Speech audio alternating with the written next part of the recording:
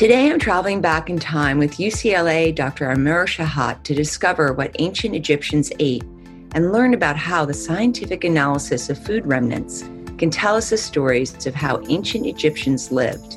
Join me as Dr. Shahat explains how racism and gender inequality intersect with archaeology, and how by studying what is left in the stomach of mummies over the centuries can tell us how much fiber we should eat.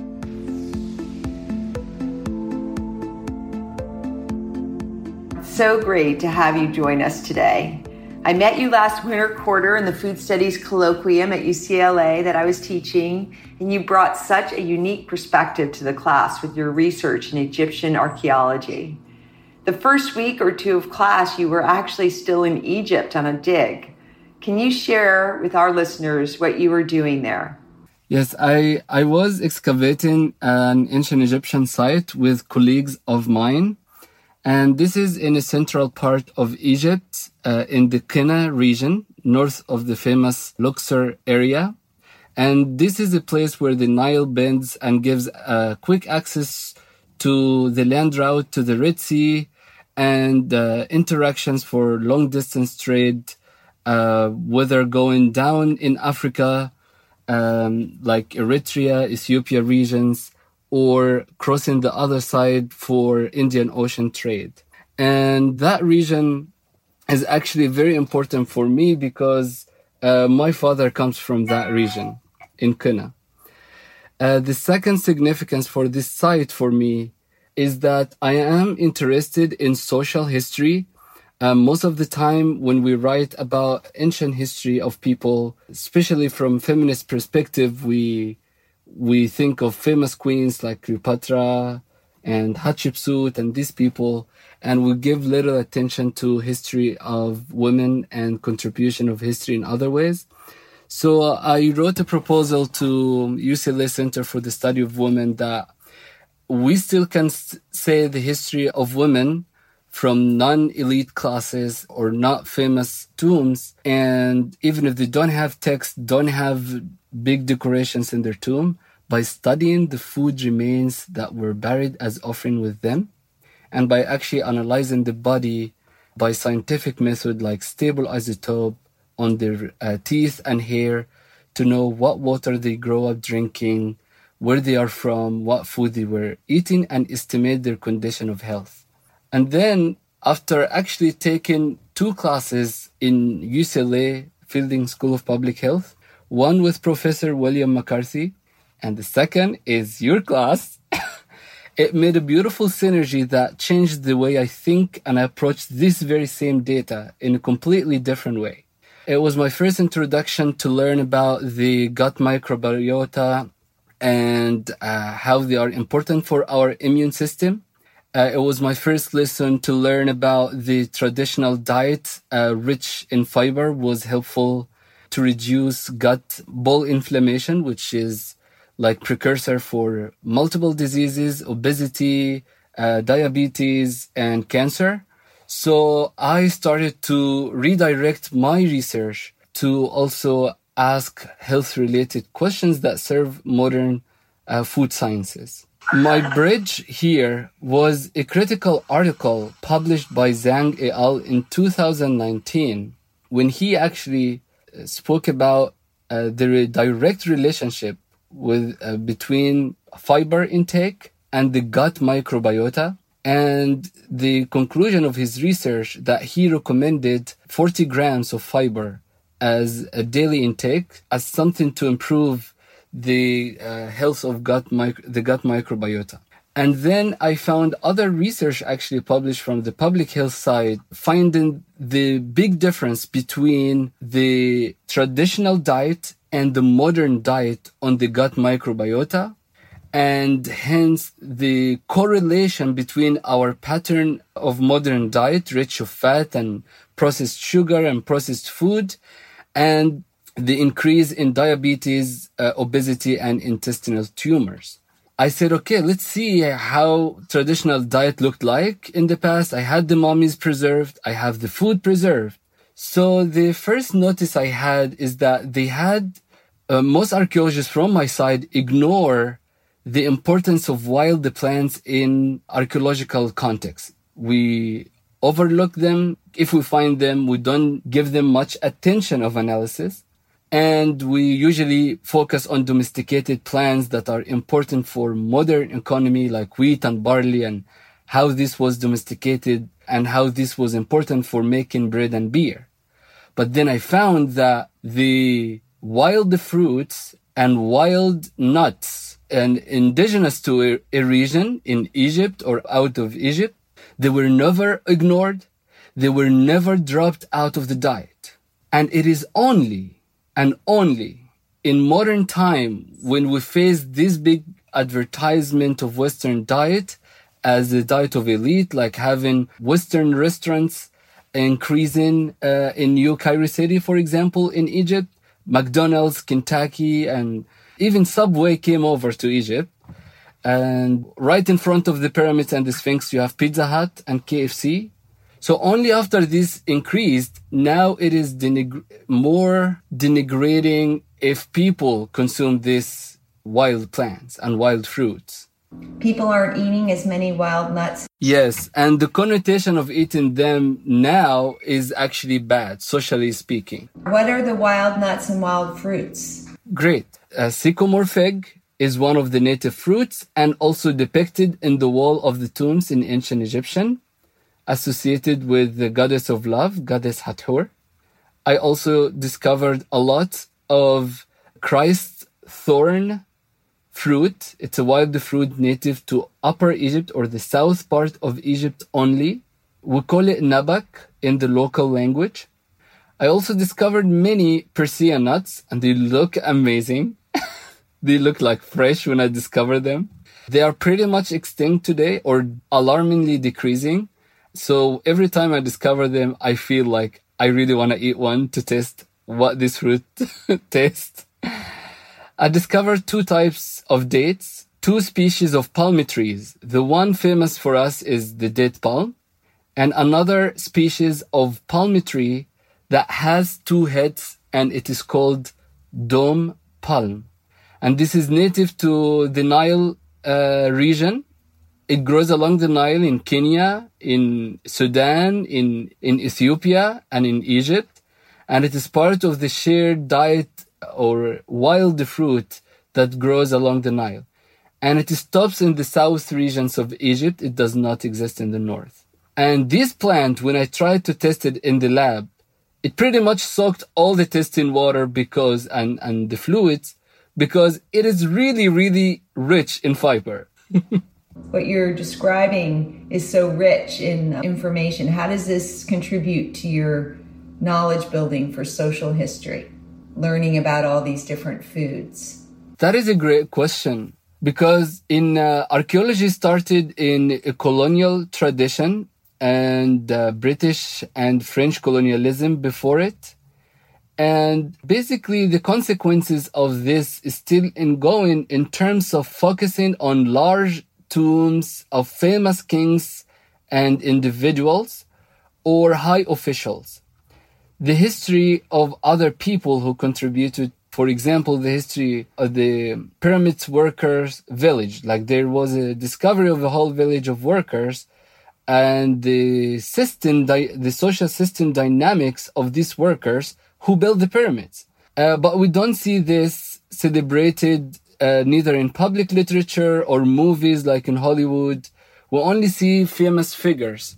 And then, beside the post-colonial stance in this research as a native Egyptian, want to highlight the regional diversity in Egyptian cultures, even in ancient Egypt, and the diversity of the regions of the world that Egypt interacted with. For example, I discovered first evidence of watermelon in the same site, which is of origin in tropical Africa, with debate. Some people say West Africa. And I also discovered juniper berry that comes from Eastern Mediterranean. So it shows you that Egypt culture interactions was with multifaceted.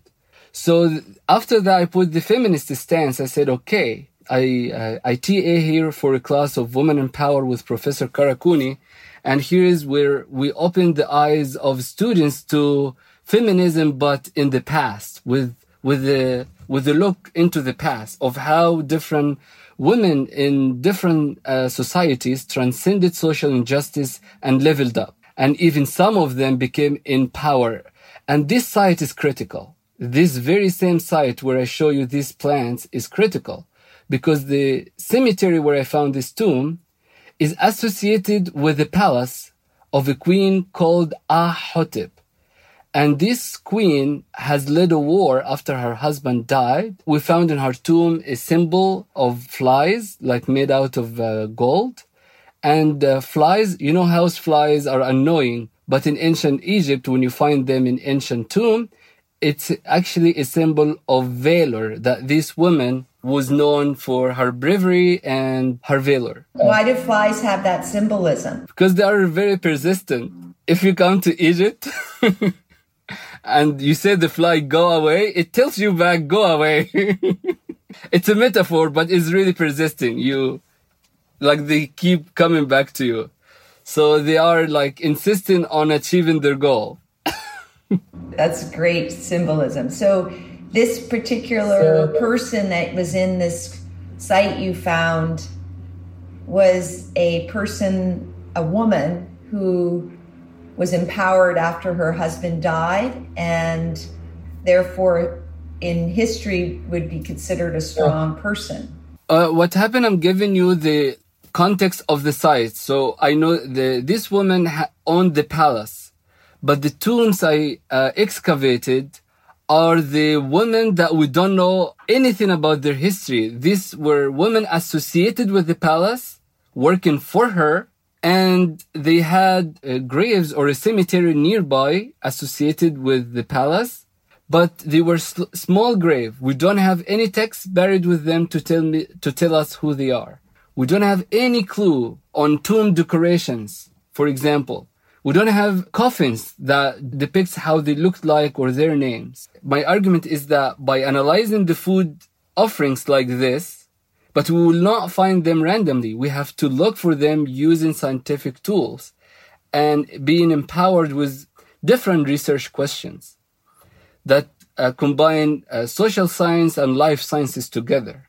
And in this way, we can serve understanding the social history of these women, and we can also serve modern food sciences and concerns about food to the society today. So to land with that is I found here that this big diversity of wild fruits and plants that we used to eat and we give up in modern time have correlation with the increase in diabetes, high blood pressure, and obesity in Egypt. And it was observed by other public health specialists in Mexico and here in Loma Linda in California, that traditional diet, which was more rich in fiber, was associated with less cases of obesity and intestinal tumors. Yes, that's a very long-term observation of change in the food system. And how do you relate your work to feminism? What creates your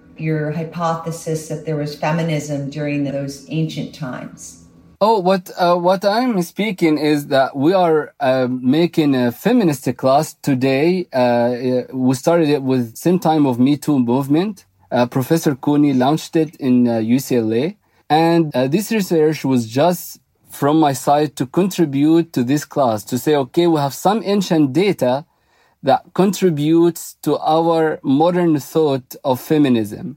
And one of the big honor I received is UCLA Center for the Study of Women Award. It was last May in 2019.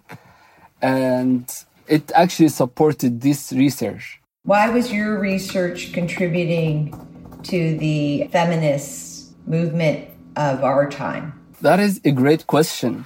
So now in modern time, the feminist movement not just argue for the lack of recognition, but also the current feminist movements argue for the diversity of voices that needs to be heard. And some of these voices coming from a diversity of people who come from everywhere, have different cultural affiliations, and we homogenize sometimes who they are. We homogenize them. we give them their names, for example. That is part of actually the intersection of racism and gender inequality. Instead of knowing you from you, I know you by hearing about you, not knowing you by hearing you. So here I say, okay, in modern society, I would go to one of these women and I make an oral history. But how about these ancient women who are buried here next to the palace and evidently contributed to Egyptian civilization in different ways, and we don't have anything about their history? For elite women, we have texts buried with them in their coffins. We have their coffins decorated with their names and their titles. We have them depicted on the tomb walls and saying who they are, what they were doing. But how about these women buried in a small grave? So my suggestion here was to use life science methods like stable isotope analysis and botany by analyzing the food species buried with them to know at least their identity, how they grow up, where they grow up. So striking data came out here. First, the food offerings buried with them showed that they ate the wild taxa of the region. So it gives me where they come from. And it also shows that they were involved in long-distance trade while having imported food remains coming to them. And sometimes I found a gift coming from a royal to them, like a scarab or a figure inscribing a name of Queen Hatshepsut or King Thutmose III.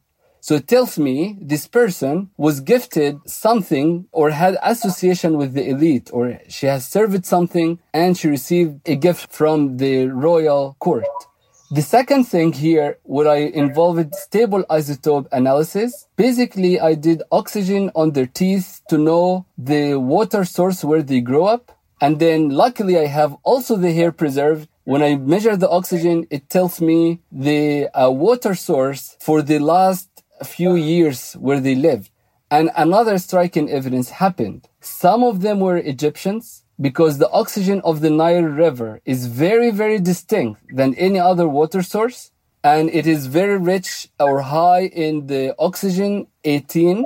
And some of the Egyptians were clear when I did it on the teeth and hair. But some of them actually were not Egyptian. There was a striking example of a woman who grew up from Southwest Asia based on the oxygen in the teeth, because the teeth gives me the water source for the first 10 years of your life. And because the hair remodels and you cut it and it grow up again like 1 centimeter every month, I cut it month by month, 1 centimeter by 1 centimeter. And it tells me like her passport, where she was for these past years. So I have her food and her water source to know who she is, where she's coming from, where she died. So striking social history unpack here. One final surprise for us from the life science side. I said, how about doing a stable isotope on the food to know the water source and the climate condition where it grew up with, the food itself? Because it's the same thing. We are like walking plants. When I measure the oxygen and carbon to know the efficiency of water used by the plants and the climate condition, I got very shocking news. I found that the ancient plants had more grow up in a better humidity conditions. Okay, that's fine. Except for one juniper species that came from the Mediterranean and was imported. It showed evidence of high drought. But then all of the plants consistently showed evidence of very high and rich soil fertility based on the nitrogen isotope. And this, of course, determined the nutritive content of the food and their health and immunity. What is shocking, when I got the modern samples collected from the farms and the spice shops in the area, and I did a test on them, I found them all low, very low in soil fertility. All of the plants that date after the construction of High Dam. And the bridging thing for me was a sample of wheat from the Charleston Museum taken right before the High Dam, and it showed high soil fertility normally like the ancient Egyptian one.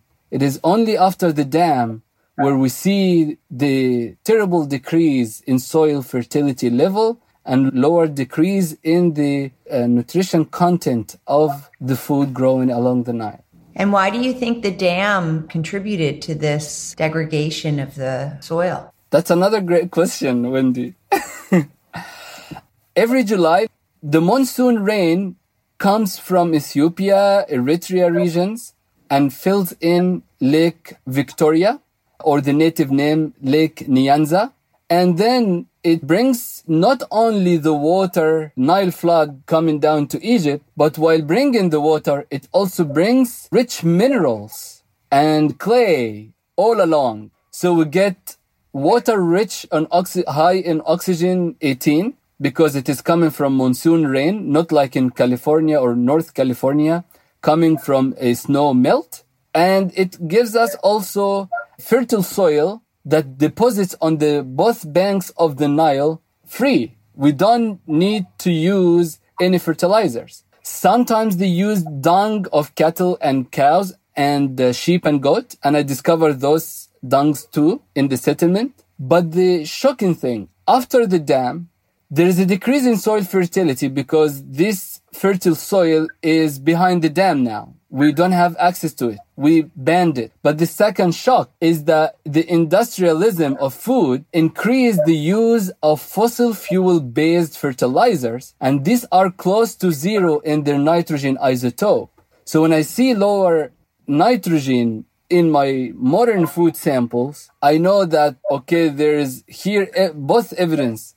We have evidence of lower soil fertility and most likely the use of fossil fuel-based fertilizers. So I have a couple follow-up questions on that because I'm not actually that familiar with the differences between monsoon rain quality versus the oxygen that's in the H2O of the rain from California. Yeah, explain to me what that means.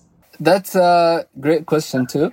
Usually, most rivers in the world get their water from rain or of snow melt.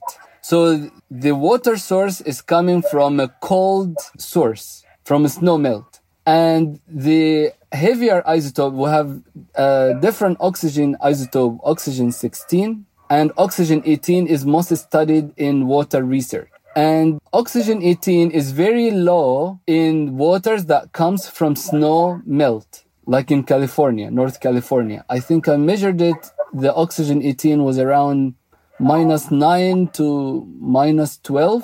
And Vancouver was close, -12, -14, because it's also coming from snow melt. But when the water flood comes to you from a monsoon rain comes in hot and desiccating conditions, very hot.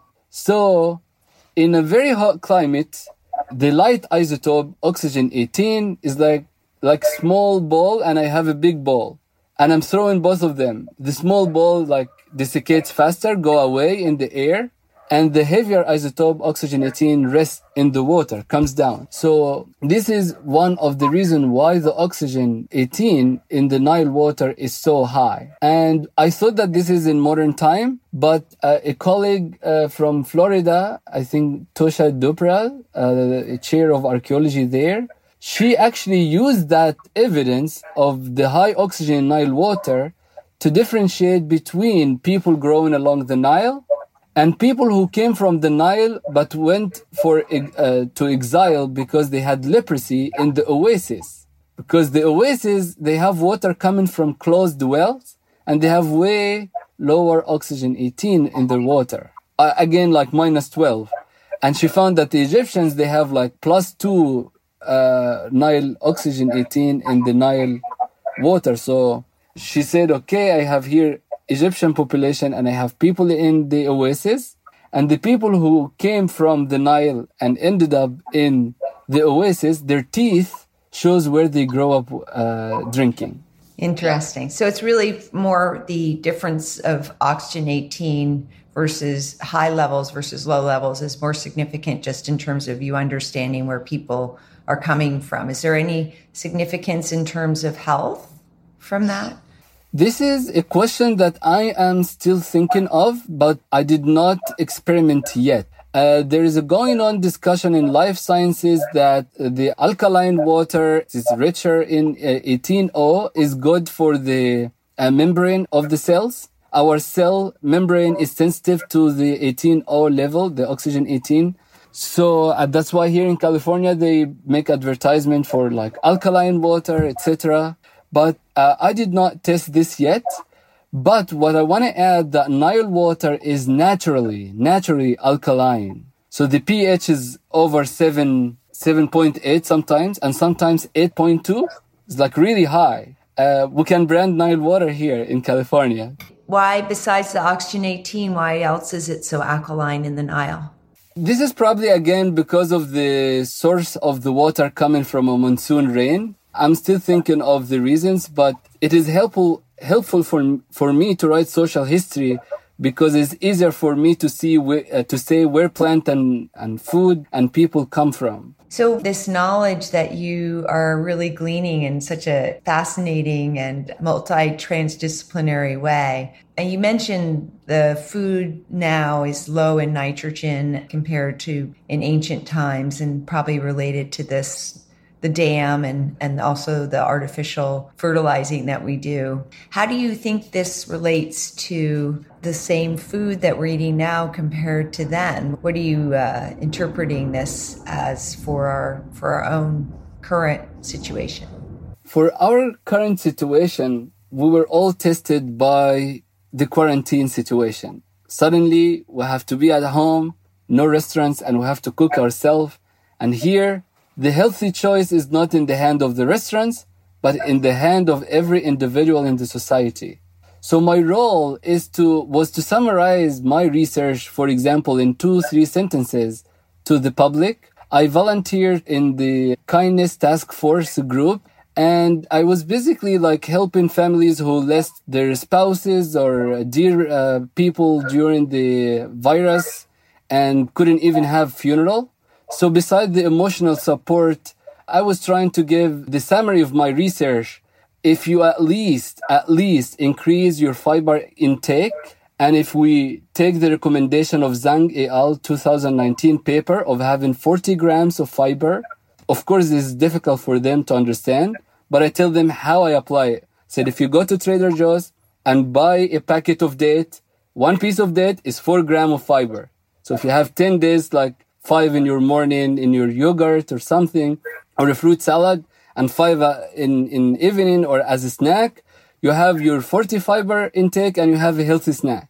But I give example for something meaningful to my culture, like I grow up with. But of course, for them, you may think of other plant species that are rich in fiber and native here to California or America in general. But I just summarize them in simple words as much as possible. And when sometimes they argue about the evidence and how did they know, the relation between the gut microbiota in the past and now, did you go into the stomach of an ancient Egyptian?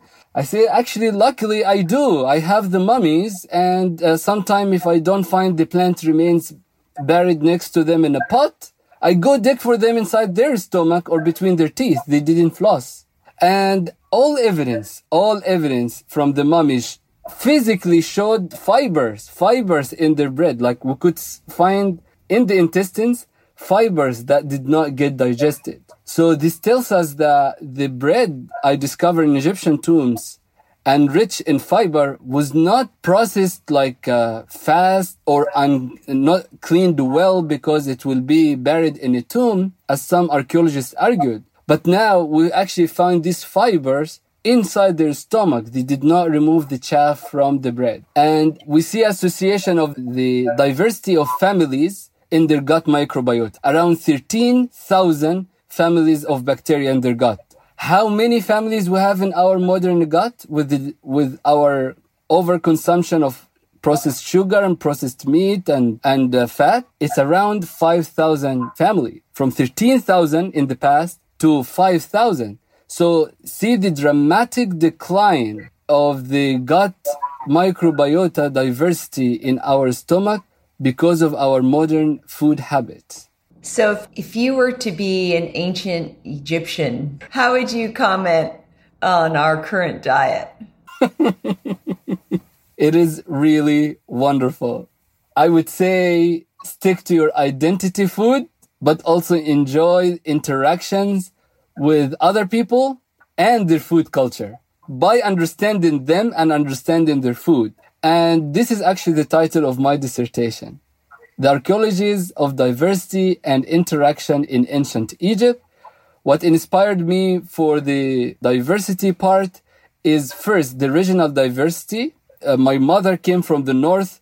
They had different wild fruits than the south, where my dad came from. And there was interaction between both, but also there were new food species that came from Egypt's social interaction with other regions. Like in Queen Hatshepsut launched long distance trade to bring incense trees, for example, to make a garden in front of her temple.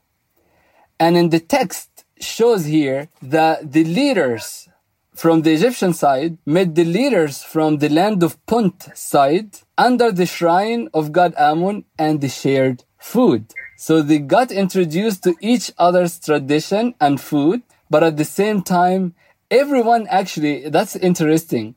We found evidence of Egyptian wild fruits from Upper Egypt, like this dome fruit and persea nuts and balanitis dates.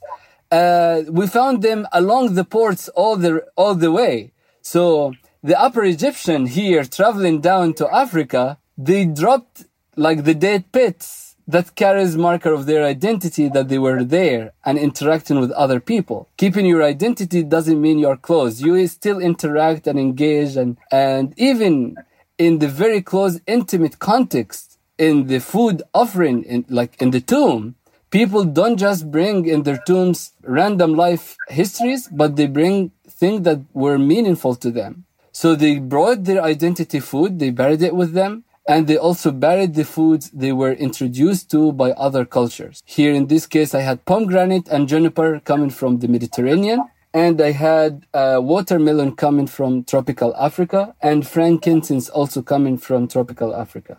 How this was also useful for me during the quarantine, I treated myself many times without going to doctor by food. I brought my samples from the lab and I started to eat some of them. The modern ones, not the ancient. So one time I got gum infection. I knew that the 3 species Hatshepsut brought from tropical Africa, one of their uses is having it as a gum, and it is healthy for your gum infection and actually for your throat. The smell goes down in your throat and it cleans your lungs.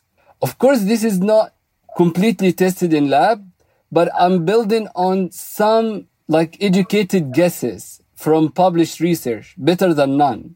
I cannot go to my lab and test the efficiency right now, but at least I have some educated guesses. And what inspired me of this, my mom, before she passed away, when I grew up as a child, she avoided me from eating like this gum full of sugar, processed sugar, and she had me eat this traditional myrrh and mastic gums that were actually not native to Egypt, but it was one of the most common imports from tropical Africa or Southeast Africa since Pharaonic Egypt that Hatshepsut depicted on her wall and made propaganda about interacting with these people.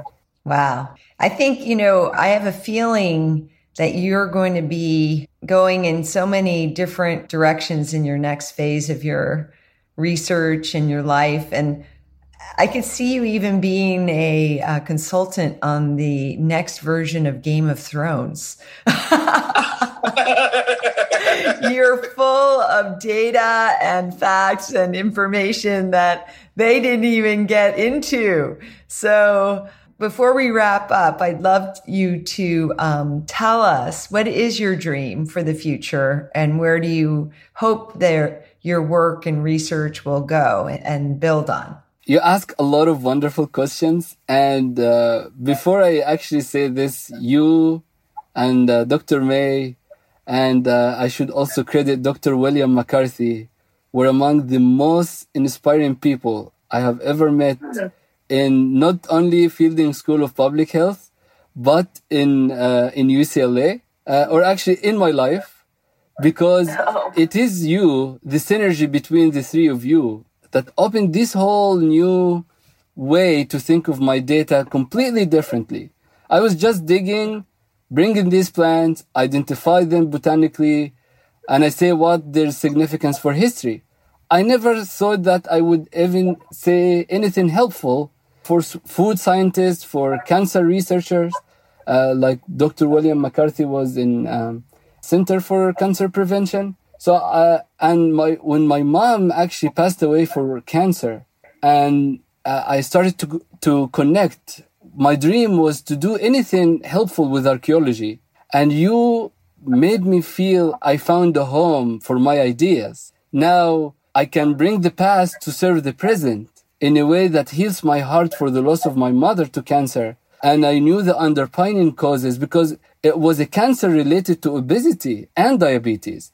So here, in a kind of a divine timing, all the phases I experienced in my life growing up in Egypt and coming to America, from Memphis, Egypt to Memphis, Tennessee, and then to UCLA, I felt everything coming in a full circle that makes sense now. Wow. I'm looking forward to seeing and hearing the next steps.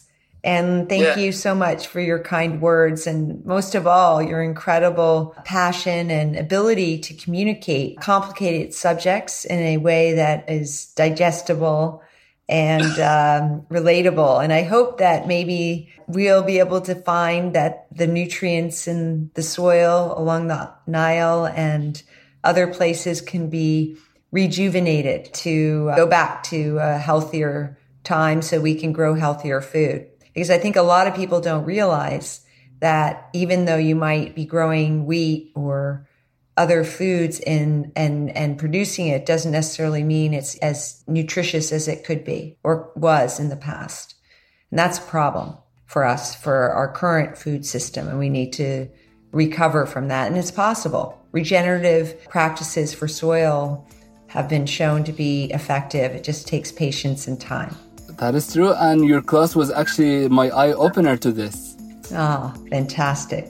Well, thank you again. And we're going to post some of your research on the web for all the listeners that want to learn more and follow your career. Thank you. Thank you so much. Thank you for tuning in to UCLA Live Well. For more information about today's episode and the resources mentioned, visit our website at healthy.ucla.edu/livewellpodcast. Today's podcast was brought to you by the Semel Healthy Campus Initiative Center at UCLA. To stay up to date with our episodes, subscribe to UCLA Live Well on Apple Podcasts, Spotify, or wherever you listen to podcasts. Get to know us a little better and follow us at Healthy UCLA. If you think you know the perfect person for us to interview next, tweet your idea to us, please. Have a wonderful rest of your day, and we hope you join us for our next episode as we explore new perspectives on health and well-being.